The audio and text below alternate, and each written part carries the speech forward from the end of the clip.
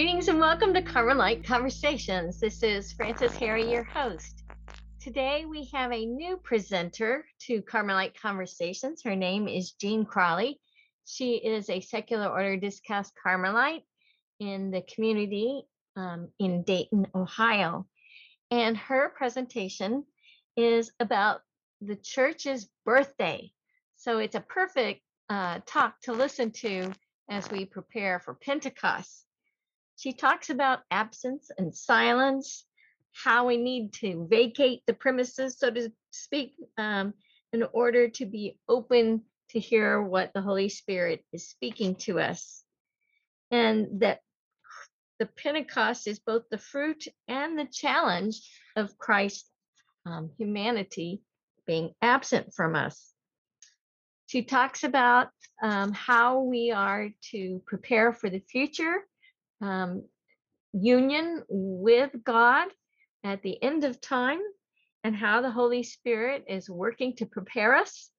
And she uses many quotes, especially from Holy Mother, St. Teresa of Avila, and even St. John of the Cross. So she does present at the end a nice spiritual challenge. And I think that this will maybe give you something to think about. And so it is with great joy that I present to you Jean Crowley and her presentation called "The Church Prepares Year After Year for the Anniversary of Her Birth, the Church and the Holy Spirit." Thank you for joining us. In the name of the Father, and of the Son, and of the Holy Spirit, amen. Come, Holy Spirit, fill the hearts of thy faithful, and kindle in them the fire of thy love. Send forth thy Spirit, and they shall create. You shall create. Okay, so bear with me. I do have backups in case things go bad. I wanted to make just a couple oral comments before the paper because we've made a switch today in talking about the Holy Spirit. We're going to be talking about, I got to tell you, it's nice having friendly faces out there. I'm already calming down. We're talking about God as a verb. Usually we're very used to his being, looking at the Trinitarian image. How is this reflected in us? How do we develop this? You know, on and on and on. And that's important. Everything is one in God, so the only way we can come to know him is try to figure out all the ways he's had to sort it out in us to understand, to approximate, to apprehend. But with my topic, the church prepares year after year for the anniversary of her birth, the church and the Holy Spirit, we're talking about action. So remember, against everything I say, I always mean to say God is one. Okay, God is three, but God is one. The formula for his being is distinct, but not separate. When we talk about his action, we really go awry. As my cousin, the priest, says, when they let the bird out of the cage, things got messy.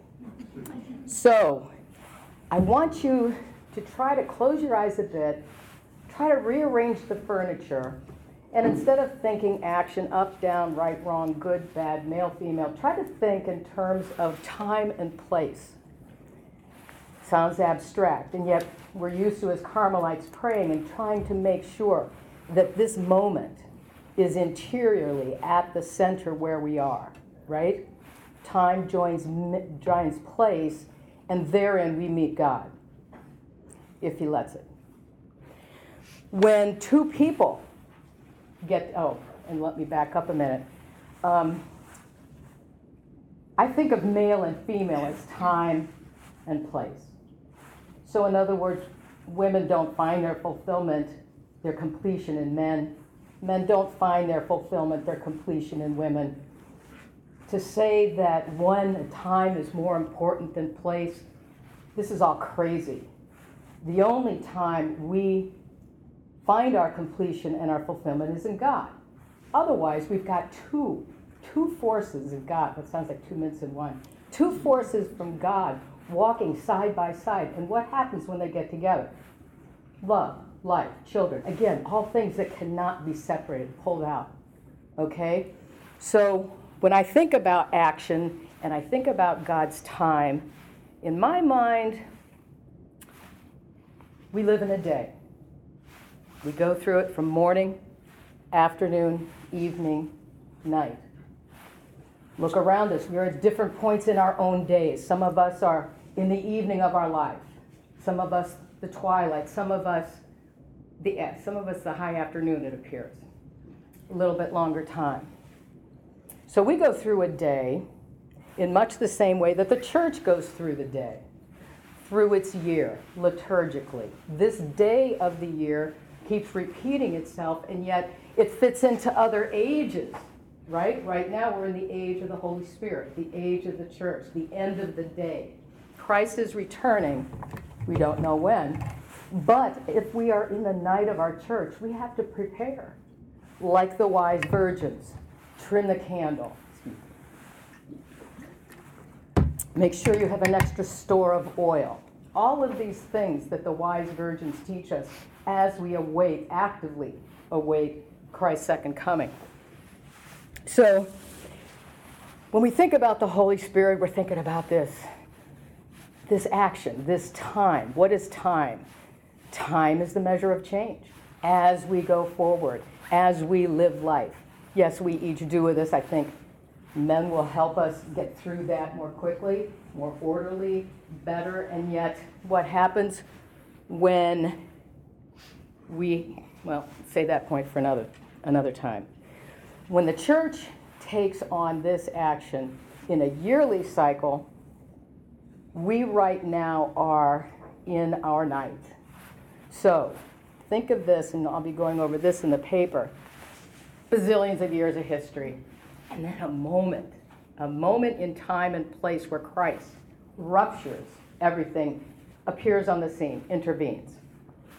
At this point, after what I think of as from Palm Sunday through Pentecost, is what sets the stage for this 2,000-year night, this 2,000-year Yom Kippur. So, with that, if there's any questions, I'll entertain them at the end. Can you all still hear me? Okay. In what might be a bit of divinely inspired wisdom itself, the advice my father gave me as I began dating, quote, never make any big decisions in the excitement of the moment. When I was young, Jean, I would always wait until the day after the date was over to see if I was going to ask her out again. Never mind the genius of reminding a teenager that there is, in fact, a voice other than hormones for which one should listen. My father's advice echoed still deeper truths that had formed this Catholic white noise which enveloped my youth. Absence and silence are absolutely necessary to sort out much in life. And to do so, we must do it with God. Quote, the soul is almost always in quiet, free of tears, that this favor could be counterfeited by the devil. The soul is well protected. God and the soul rejoice together in his dwelling place in deepest silence. The intellect isn't needed and can only glimpse as through a small crevice the way the Lord teaches and helps the soul. End quote. That's from Teresa of Avila's Interior Castle. John's gospel echoes the above truism with a very direct Jesus. If I do not go away, the advocate will not come to you. In an article in the Catholic Thing, Michael Pakaluk reminds us of Gregory the Great's observation about this very verse. Quote, it's as if Jesus said plainly, if I withdraw not my body from your eyes, I cannot lead you to the understanding of the invisible through the comforting Spirit. We human beings need the physical to vacate the premises, so to speak, before we are ever going to be able to see and hear what escapes our eyes and ears in order to understand the invisible and make a home in the silent absence. In these, Pentecost is both the fruit and the challenge of Christ's absence. As we will see, it's way more than just the birth of the church. Christ's life, death, and resurrection opened the gates of heaven. His ascension into heaven inaugurated the kingdom of heaven and sealed us in waiting. Humanity, the form that we're in now, finally has a place in heaven and for all time. Flesh and bone, redeemed by Christ in love, can now be glorified and live with God. Imagine this promise. Pentecost brings more gifts than even this. With the arrival of the Holy Spirit, what man had done by building a tower to the heavens at Babel was now undone. In the form of tongues of fire, the Holy Spirit rested on the disciples on the morning of Pentecost and filled them with himself. Only in the Spirit is confusion calmed, division made one. The only language that matters now is silence. And if it was, quote, from the side of Christ, as he slept the sleep of death upon the cross, that there came forward the wondrous sacrament of the whole church, then it is Pentecost that baptized her into God's family. Pentecost, or that breath, the Ruha Yahweh, that action of God that shows us how to move toward union and communion with God within a corporate body, the church. The Holy Spirit that teaches each of us the language of silence is moving in and around us, the church, to lead her to Christ.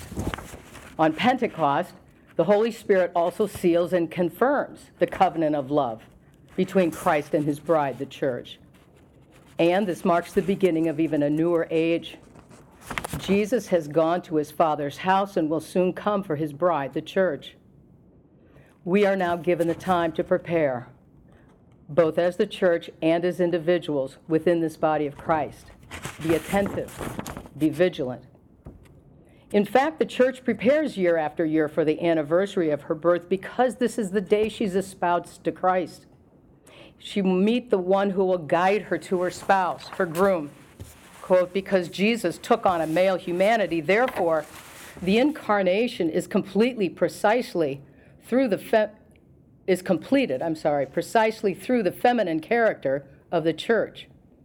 So much so that St. Thomas, among others, taught that the original unity of Adam and Eve was a sign of the incarnation that was to come. The Holy Spirit brings us individually and as a church into our maturity.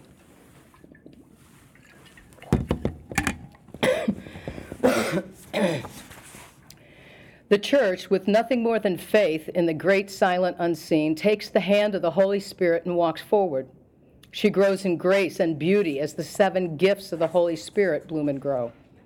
This espousal of Christ and his bride, the church, marks the beginning of a time of both waiting and preparation. As Christ is in his Father's house, preparing for his bride, his church waits faithfully. She accepts the Holy Spirit's guidance, teaching, comforting, healing, strengthening, and so much more. During this time, the bride, composed of all of those gathered into the body of Christ, endeavors to allow the Holy Spirit to make her firm her faith, enliven her hope, and animate her charity. She must be ready when the groom comes. What is to come? I'm not going to read the 3 full paragraphs from the Catechism. They're listed in the paper I sent out, but I will paraphrase for you. Number 1, the church will undergo a final trial that will come in the form of an apostasy. I'm not sure if you know what apostasy is, but you can only do it if you're baptized. In other words, it's the adherence to an untruth that as a baptized Catholic you know is false, and yet you stick with it.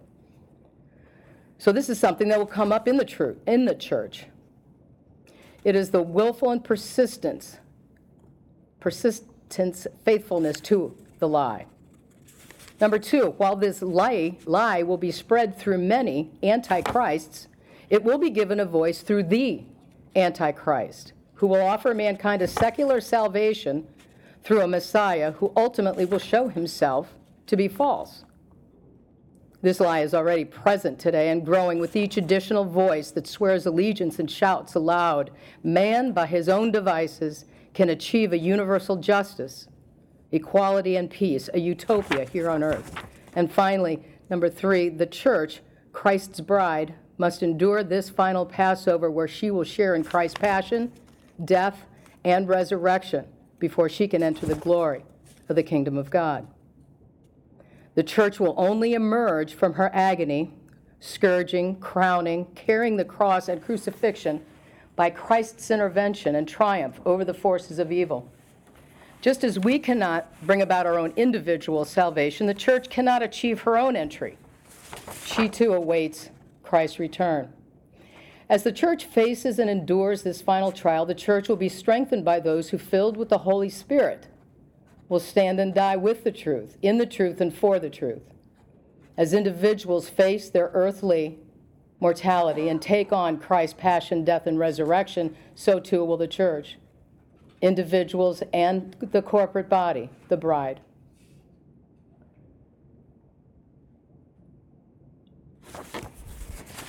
This is from the ascent to Mount Carmel, and this is what the church is taking on, as do we.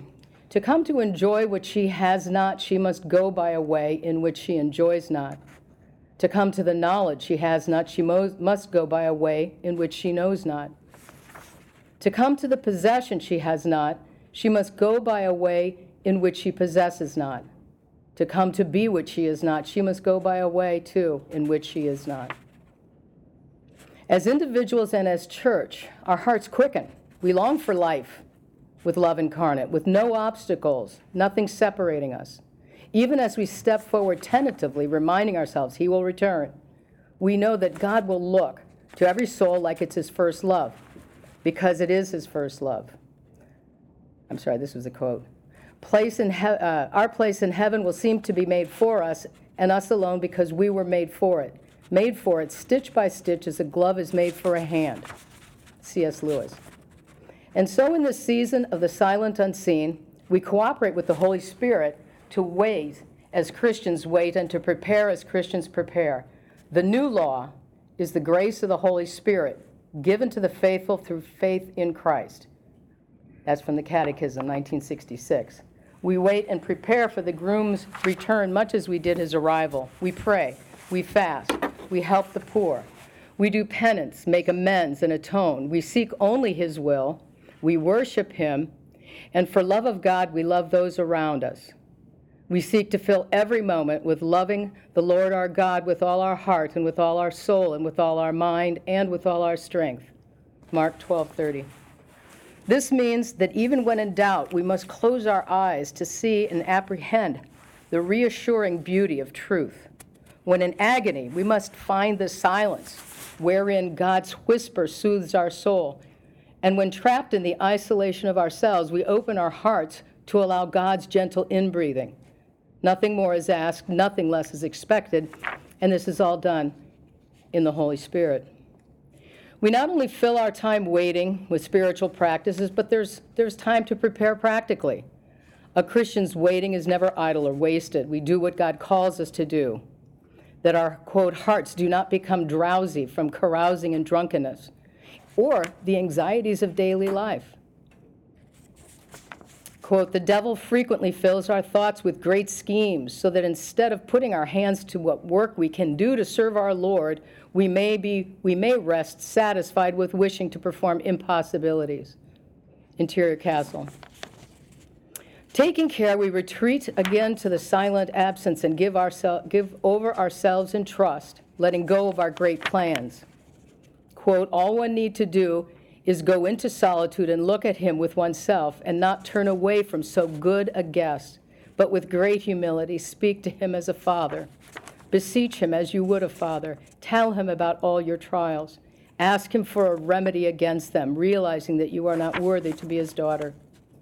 How do we keep our hands busy from these idle schemes? We bring our lamps to meet the bridegroom. We make sure to bring flasks of oil with the lamps. By the way, this is Matthew 25. So that if the bridegroom is delayed, we may slumber peacefully. And when there is a cry at midnight, we may then rise to trim our lamps, ready to go with him to the marriage feast. We will not be left outside the door after the door is shut. A true lover of Christ is always watching, for we know neither the day nor the hour. Keep a store of oil ready.